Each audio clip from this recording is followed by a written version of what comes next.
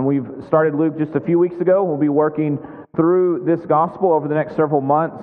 Remember, Luke was written in the mid-60s. Luke is a second-generation believer, and he's writing to a man named Theophilus because he's looking to give this non-Jew confidence, assurance, right? That there's been some fear and some doubt as to why things have been as difficult. And so he's writing an orderly account from really John the Baptist through the early church, a generation post Jesus, right? Because Luke and Acts are a sequel, right? They're one book together. And so he's looking to give assurance and steadiness as we read, that we would have firm footing in the person and the work and the life of Jesus. And so if you'll pick up, we're going to pick up in verse 21 of chapter 2. And in the end of 8 days, when he was circumcised, he was called Jesus, the name given by the angel before he was conceived in the womb.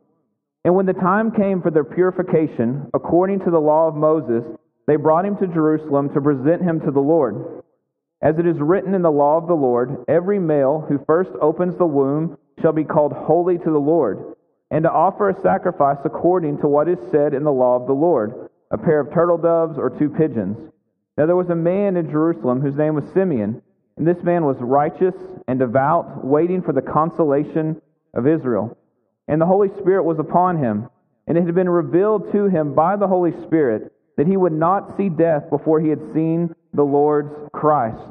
And he came in the Spirit into the temple, and when the parents brought in the child Jesus to do for him according to the custom of the law, he took him up in his arms and blessed God and said, Lord, now you're letting your servant depart in peace according to your word. For my eyes have seen your salvation, that you have prepared in the presence of all peoples a light for revelation to the Gentiles and for the glory to your people Israel. And his father and his mother marveled at what was said about him. And Simeon blessed him and said to Mary his mother, Behold, this child is appointed for the fall and the rising of many in Israel, and for a sign that is opposed. And a sword will pierce through your own soul also, so that the thoughts from many hearts may be revealed. And there was a prophetess, Anna, the daughter of Phanuel of the tribe of Asher. And she was advanced in years, having lived with her husband 7 years from when she was a virgin, and then as a widow until she was 84. She did not depart from the temple, worshiping with fasting and prayer night and day. And coming up at that very hour, she began to give thanks to God and to speak of him to all who were waiting for the redemption of Jerusalem. And when they had performed everything according to the law of the Lord, they returned into Galilee to their own town of Nazareth. And the child grew and became strong, filled with wisdom, and the favor of God was upon him.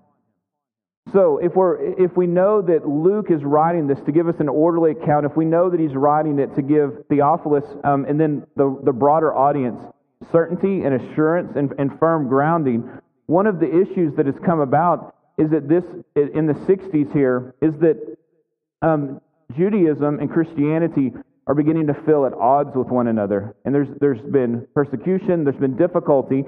And so for Theophilus, a non-Jew, he's going, hey, so what was the plan? Did God mean for this to happen? What's taking place here? And so what Luke is going to do here in chapter 2 is going to show us, listen, the plan of God was always for this to come out of Judaism. This isn't an offshoot. This isn't something secondary. That Jesus' parents, right, were pious. We see them here being obedient to the law, coming to the temple at the right time. Leviticus 12 would lay out after the birth of a child when a woman should go, when he should be circumcised, when she was no longer unclean but clean, right, and to have a purification ceremony. So they're following the law. What we're seeing here is that Jesus is coming from a pious, devout Jewish family. He is going to come from within Judaism, right? That Exodus 13, right, would say that the firstborn, for whether it was an animal or from a woman, right, needed to be dedicated to the Lord. This is taking us back to Exodus when Israel left Egypt, right? And they were supposed to have slaughtered and put blood around the door lintel, right?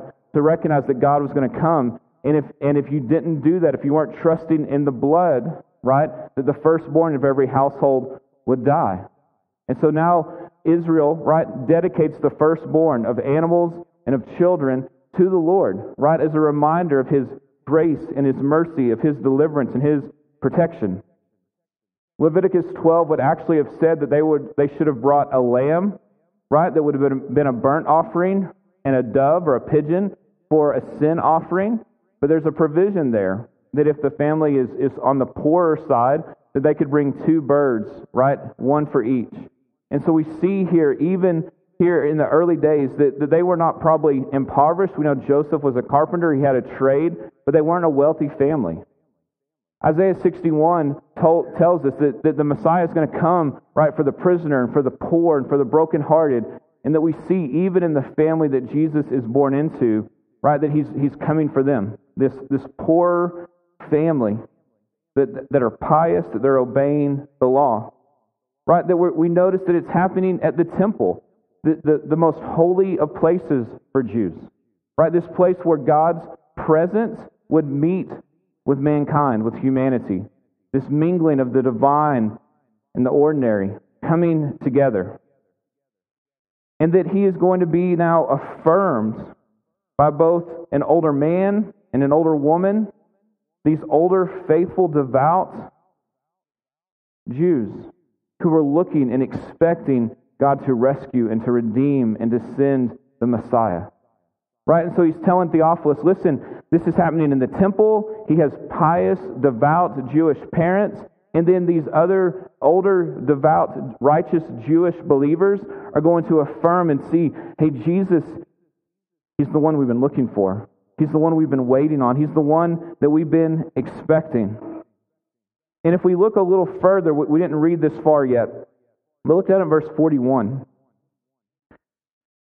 So we move in this scene from Him being 8 days old, right, being a baby, to all of a sudden He's going to be 12.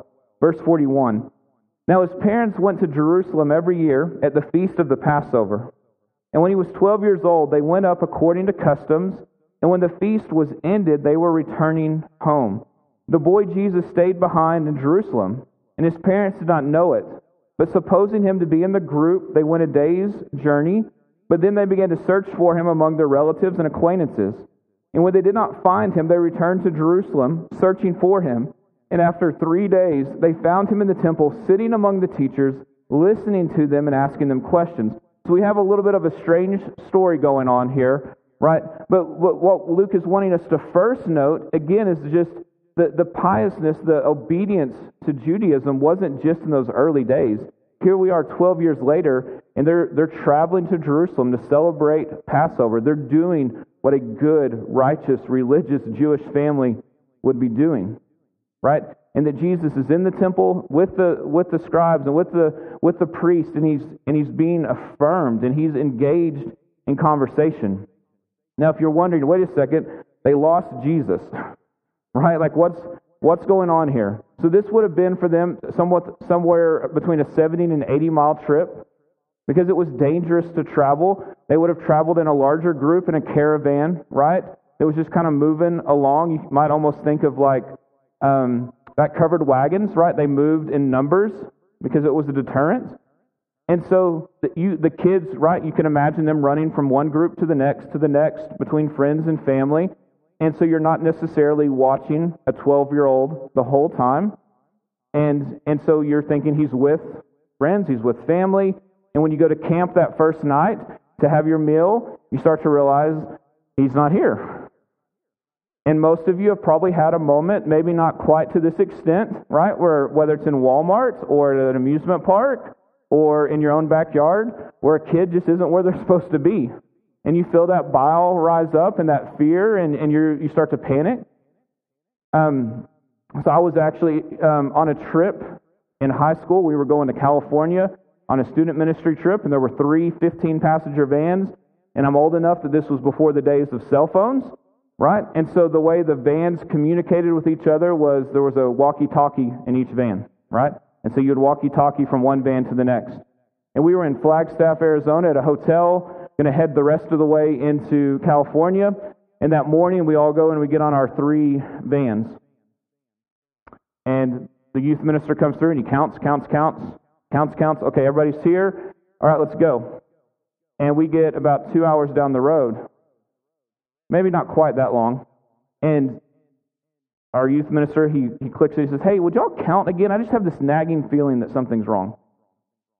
So everyone counts. Our van's right. And the last one goes, "Hey, we're short one." Again, this is before cell phones. And what had happened was one of the kids had forgot something in his room, had been counted, and then ran up to the room to grab it. And in that short moment, he'd been counted. Now he's not on, and we're gone, and we're headed down the highway. And so again, we can't call back to the hotel. We're on the highway. So the 2 of us, we just pulled over in our vans and we sat there, and the other van sped back, right, hoping, and everything was fine. He was sitting in the lobby. There was actually a couple from Pampa in the lobby of the hotel, and he was wearing a Pampa t-shirt. And so they had sat and waited for him, hoping that we didn't make it all the way to California before we realized he was gone. So if you want to give Joseph and Mary a hard time here, I think anybody who's been around kids knows this happens easier than we would like to admit that it does. All right? So they've now headed back to Jerusalem, and we'll pick that up here in a moment. But what Luke really is trying to help us see is that Jesus is coming from within Judaism, right? That he is devout, that he is faithful, that his family is, that he's telling Theophilus, listen, this isn't some weird offshoot. This has been God's plan from the beginning. And not only is it coming from within Judaism, but that Jesus is special, he's holy, he's different. Did you even notice in this kind of vignette here that just the mix of the ordinary and the divine? So Anna was going to the temple all the time. That was part of her routine, right? So she's there and yet has eyes to see Jesus, right? That the Spirit gives her eyes to understand who he is and what's going on there, right? That Simeon, right? If we look back at him, look at verse 25. There was a man in Jerusalem whose name was Simeon. This man was righteous and devout. He was waiting for the consolation of Israel. The Holy Spirit was upon him. It had been revealed to him by the Holy Spirit that he would not see death before he had seen the Lord's Christ. And he came in the Spirit into the temple when the parents brought in the child Jesus. Like the Spirit is leading him in as Joseph and Mary are bringing Jesus in, right? And the Spirit confirms, like, this is the one you've been waiting for, right? We see this ordinary, at 8 days you do this, you circumcise. At 40 days as a woman you're purified. That he's coming and praying that these ordinary rhythms of life also have this divine, special, unique emphasis that are happening at the right time in the right place because God is orchestrating. He's in control and he's sovereign. And so we begin to see fulfillment take place. That this child is different. You'll notice that it says that Simeon, in verse 25, was waiting for the consolation of Israel. This is not a word maybe we use a ton, but the consolation here means he's waiting for the hope, for the comfort of Israel, right? That things are broken. Rome is in charge and is over them. They know that there's brokenness and sin amongst the people, that God has something more for them, something different for them. They're waiting for the hope, the peace, the comfort, right? This would have come, one of many places, is Isaiah 49. Verse 13. Sing for joy, O heavens, and exult, O earth. Break forth, O mountains, into singing, for the Lord has comforted his people and will have compassion on his afflicted. Because of the history of God rescuing them from the hands of Egypt, right? From him rescuing them from the hands of many enemies. And then these promises, right? That God is going to comfort his people. He's going to comfort the afflicted. That they were longing for this. You can see this also in Isaiah 40, verse 1, Isaiah 51, verse 3, 57, verse 18, 61, verse 2. Right? This idea that God was going to send comfort to his people. And so Simeon has been longing and waiting, going, God, when are you bringing it? When are you bringing our hope? When are you bringing our comfort? We need it. We're longing for it. When you're going to come and make things right, that you're going to restore things, that you're going to bring healing, restoration. And I love here that Luke includes, right, that this man Simeon, who had been promised this and is now seen the child, right? He says, so Lord, now you're letting your servant depart in peace. He's like, I can die in peace because you have kept your word, that God keeps his word, that God brings about fulfillment. And remember, Luke is writing this to a man who's having some fear and some doubt and some concern. And he's saying, Simeon, all he needed was to see that this child had been born, that the consolation of Israel was here. And he's like, you can take me now, God, because you've kept your word. You're going to keep all your promises. Like, what a beautiful testimony to Theophilus here. And so he says, Lord, you're letting your servant depart in peace according to your word, for my eyes have seen your salvation. You prepared in the presence of all peoples a light for revelation to the Gentiles and for glory to your people Israel. And so in the same moment then, as he's done and is kind of prophesied and worshipped and sung, right, it feels a little bit like you're watching a musical, because in chapters 1 and 2, like, people just keep breaking out into song. Right? Like, you've got this story going, and then people just start singing or praying. And so then Anna comes. And she's this older woman. Her husband died 7 years into their marriage, and instead of remarrying, she has devoted herself to the service of God at the temple. And she has been waiting for decades with fasting and with prayer night and day. Verse 38. And coming up at that very hour, she began to give thanks to God and to speak of him to all those who are waiting for the redemption of Jerusalem, the redemption of Israel. Her word here is about the deliverance from bondage, the deliverance from enemies, someone coming in power. So not only were the people waiting for hope and for comfort and for encouragement, they were also waiting for God to act in power, just like he did as he took them out of Egypt, to come and deliver them from those who have enslaved them, for those who have held them down in bondage from their enemies. And we've already seen that the promise of that is going to be not just political, but it's going to be spiritual. That we have enemies within, right? That we have become the enemies of God, in fact. And that we fear death because of our sin. That we have a spiritual need, not just a political, practical need. We have both of these. And that God is going to bring redemption, power, and deliverance. We can see this in Isaiah 52, verse 9. Awake, awake, put on strength, O arm of the Lord. Awake. I may have written the wrong one down there. That was not the verse I was looking for. Because I'm in 51 instead of 52. All right, sorry, 52. Break forth into singing, you waste places of Jerusalem, for the Lord has comforted his people, and he has redeemed Jerusalem. We see both the comfort and the redemption together, and that was Isaiah 52:9, not 51:9. Right? That both this hope of consolation and this hope of redemption are coming forth here from these two older saints, right, who have been longing and waiting for God to act and to move in gracious and merciful ways.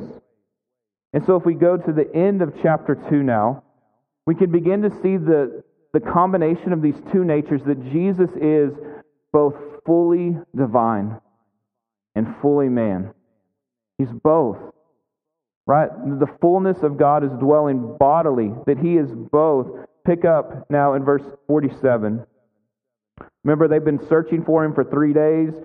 Verse 47, as he's listening and asking questions, all who heard him were amazed at his understanding and his answers. And when his parents saw him, they were astonished. And his mother said to him, Son, why have you treated us so? Behold, your father and I have been searching for you in great distress. Like Mary and Joseph, they get that panic here. And he said to them, why were you looking for me? Did you not know that I must be in my Father's house? and they did not understand the saying that he spoke to them. And he went down with them and came to Nazareth and was submissive to them. And his mother treasured up all these things in her heart. And Jesus increased in wisdom and in stature and in favor with God and with man. Luke is foreshadowing for us here, like as Mary has had an angelic encounter, as she's heard prophecy and song break out over Jesus, right? That there's still just this like, I'm figuring this out. Like I'm still trying to understand this. Like this is my baby, and it's not. Like who is he, and what's he going to do, and what's this going to look like for us? Because if you think about it, we see that even the disciples, 3+ years of ministry with Jesus, are going, now what? Like, you're going to do what? But Jesus, you're going to leave us? But no, we need you. Right? Like that we see this struggle to understand who Jesus is not just a common issue now, it's been an issue always. Because God is acting and working and moving in ways that weren't quite expected, even though there was an anticipation of hope, of joy, of rescue, of redemption. It's just working its way out a little bit differently than they would have anticipated. But Luke shows us here, Jesus, as a young baby, has been affirmed by the Holy Spirit. He's been affirmed by young women like Mary. He's been affirmed by older folks, both male and female, and Simeon and Anna. He's been affirmed by lower class citizens like the shepherds. He's been affirmed and attested to by supernatural beings, the angels. Like Luke is just saying, listen, it doesn't matter who sees him, they know that he's special. They know he's the one that's been sent by God. Both male and female, all of humanity, old and young, supernatural, lower class, the priestly system, they see him and they're like, God is at work and he is doing something. So Theophilus, take heart. He has been affirmed and he has been attested to. He's also encouraging Theophilus and us this morning as non-Jews, right? We're Gentiles, we're not Jews, that we've always been a part of the story. Look back to what Simeon says.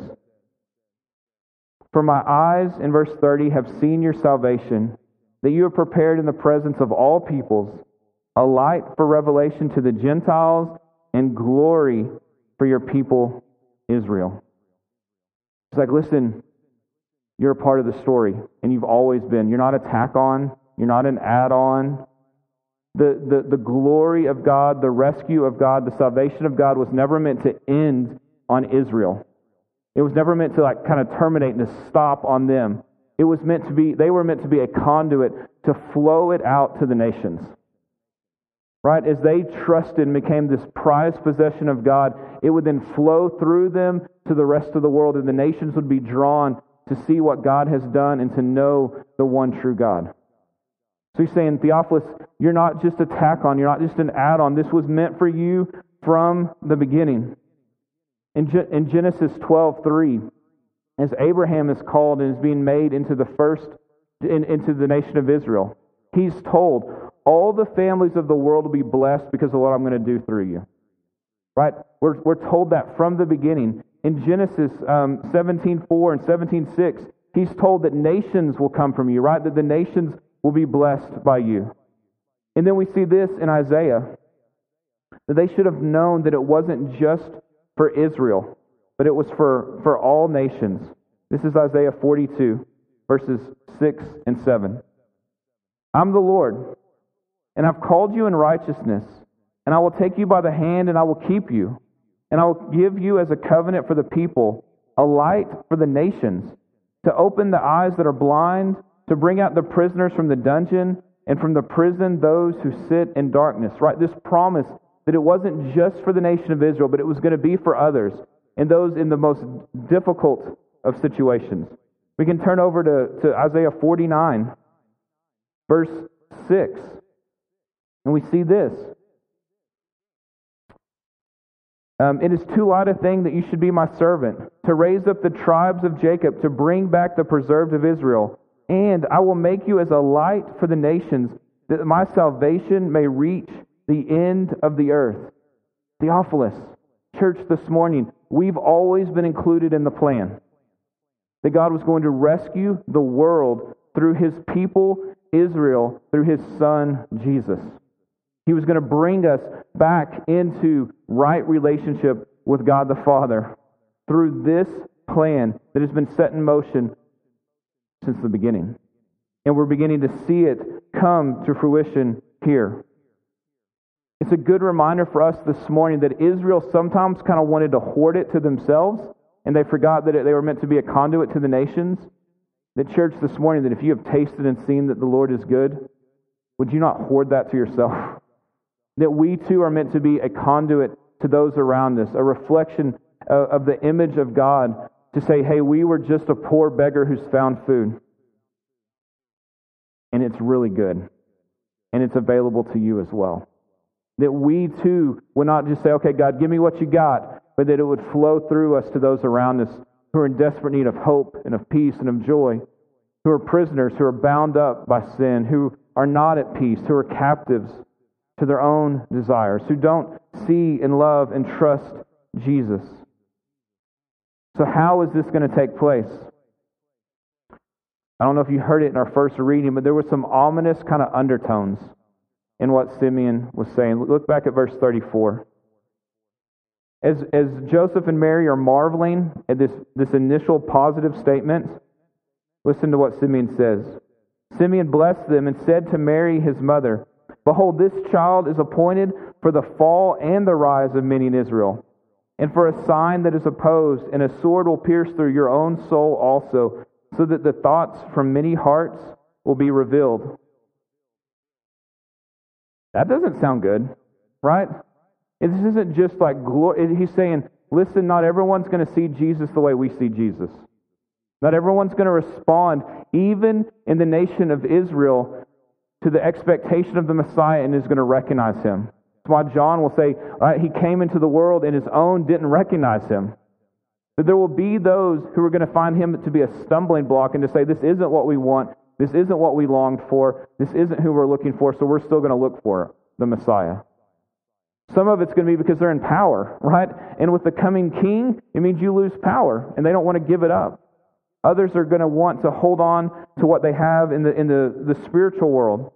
And that He's going to say, listen, some are going to rise and be redeemed and be rescued and be taken out of slavery and out of prison and out of blindness physically and spiritually, and others are going to find judgment because they're going to reject Him.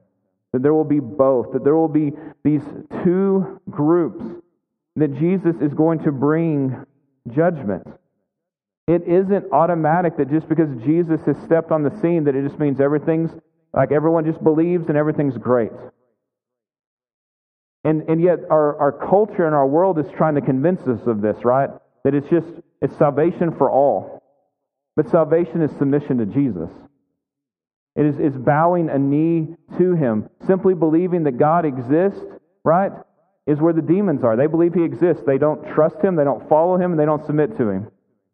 Submission, right, is trusting that Jesus is who He says He is, and that His life and His death and His resurrection is enough to secure you right standing with God. Right? That He is going to bring some up and others were going to fall. And He even tells Mary, a sword will pierce through your own soul also. And He's not speaking here of a literal sword, but as a mother who will stand and watch her son be crucified. Right? She's going to be pierced as well of the pain of watching her son be rejected and scorned and hated and crucified by those He came to rescue and to save and to love. Isaiah 8 promised that the Messiah would be a stumbling block to some. In Genesis 3, right, as Adam and Eve, right, have fallen and they're being told what's going to happen and the serpent is being cursed, he's told, right, what? There'll be one who will come, and serpent, you're going to strike his heel, but he's going to crush your head. We saw those ominous undertones, but a promise of hope. That's going to happen at the cross, right, where Jesus will crush Satan and our enemies. But He is struck, and He's killed, and He's crucified, and Mary's soul is pierced through as a sword. If you go to verse 46, it says, after 3 days, Mary and Joseph, they found him in the temple, sitting among the teachers, listening to them and asking them questions. So right, Jesus stays, they go a day's journey, right? Then they have to come a day's back, and on the third day they find him doing his Father's business. Right? He's telling them, like, hey, you're my parents, but he's recognizing his sonship, right? That I'm here for my Father's business in my Father's house. Right? It is foreshadowing that there will be another time that after 3 days where they're looking and not finding him because he has been buried. Right? That he has been about his Father's business. Luke is laying this foreshadowing for us already in Luke 2 with infant and young man Jesus. So the offer for us this morning is this, is there's an offer of consolation and of redemption. And that they're found in Jesus. So the consolation, the hope, the encouragement is this, is he's setting the world right. He is in the process of restoring things, and we'll see that in the life of Jesus. And so it means in your personal life, where things are a wreck, the Lord loves to bring consolation, hope, peace, encouragement, and to set things right. It's what we long for, and it's what we hope for. And he's also going to do it in the world. And it's why we say, come, Lord Jesus, because we see the world's broken and we want things to be made right once and for all. And he also is bringing redemption, right? Because he's defeated our enemies of sin and Satan and death. He's freed us from the bondage of sin. And so redemption is available, that your enemies, you have been delivered from them and you've been given hope and peace and joy in the person and the work of Jesus this morning. And so you can either rise with that or you can fall with that as you reject him. Because look back to verse 30 one last time. Simeon says, as he's holding this child, Jesus, he goes, for my eyes have seen your salvation. Salvation is not an idea, it's not a thought, it's not a teaching, it's a person. It's Jesus. It is Jesus, his life, his death, his resurrection. Salvation is him, and whether we know him, trust him, and follow him or not. And so my verse 79 of chapter 1 is so powerful, that he has come to give light to those who sit in darkness. And some this morning are sitting in darkness, in the shadow of death. But Jesus, right, is here to guide our feet into the way of peace because he is our salvation. And so Luke now is going to break us off now into the life of Jesus moving forward. But he has set this stage to see and to expect that this is our hope. This is our consolation. This is our salvation. It is Jesus himself. And so, if you're wrestling with Jesus, if you're struggling to believe that this is for you, right? Because that's some of what Theophilus is struggling with. He's going to say, now let's look at the life of Jesus. Expect the Spirit to speak and to work and to move for you and for your good, to reveal Jesus to you, that he is sufficient. The story is continuing. Listen, Jesus wasn't affirmed as the Messiah retroactively. He was expected, he was affirmed, and then he walked in it because it's who he was. So this morning, would we trust that he is sufficient for our needs, physically and emotionally, spiritually, and that he is setting things right? Listen to how the author of Hebrews writes this. This is chapter 9, verse 28.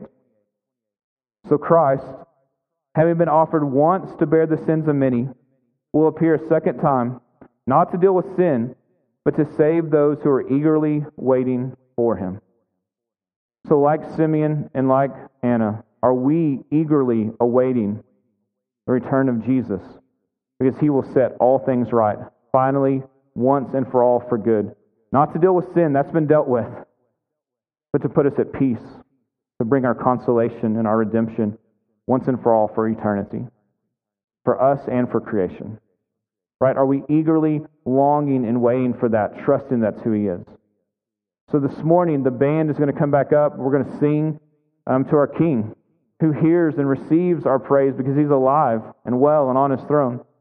The Lord's Supper is set up for us, and it's set in 4 locations across the room. So at any point during these 3 songs, you're welcome to stand up and go as an individual or as a family or with friends, I'm taking, for believers this morning, that cup of juice, being reminded that it was His blood spilt so that yours wasn't, and that bread, that it was His body crushed so that yours wasn't. That this morning we have right standing with God, not because you're here, not because you've prayed a prayer, not because you've been baptized, not because you've done those things, right? But because Jesus was crushed on your behalf and beat our enemies and is walking right out of the grave and is alive today and has said, "You're mine. Come sit at the table, son. Come sit at the table, daughter," and has brought us into the family. So you pray, you confess sin, and then you take the cup. And remember why we have salvation and hope this morning. Let's pray.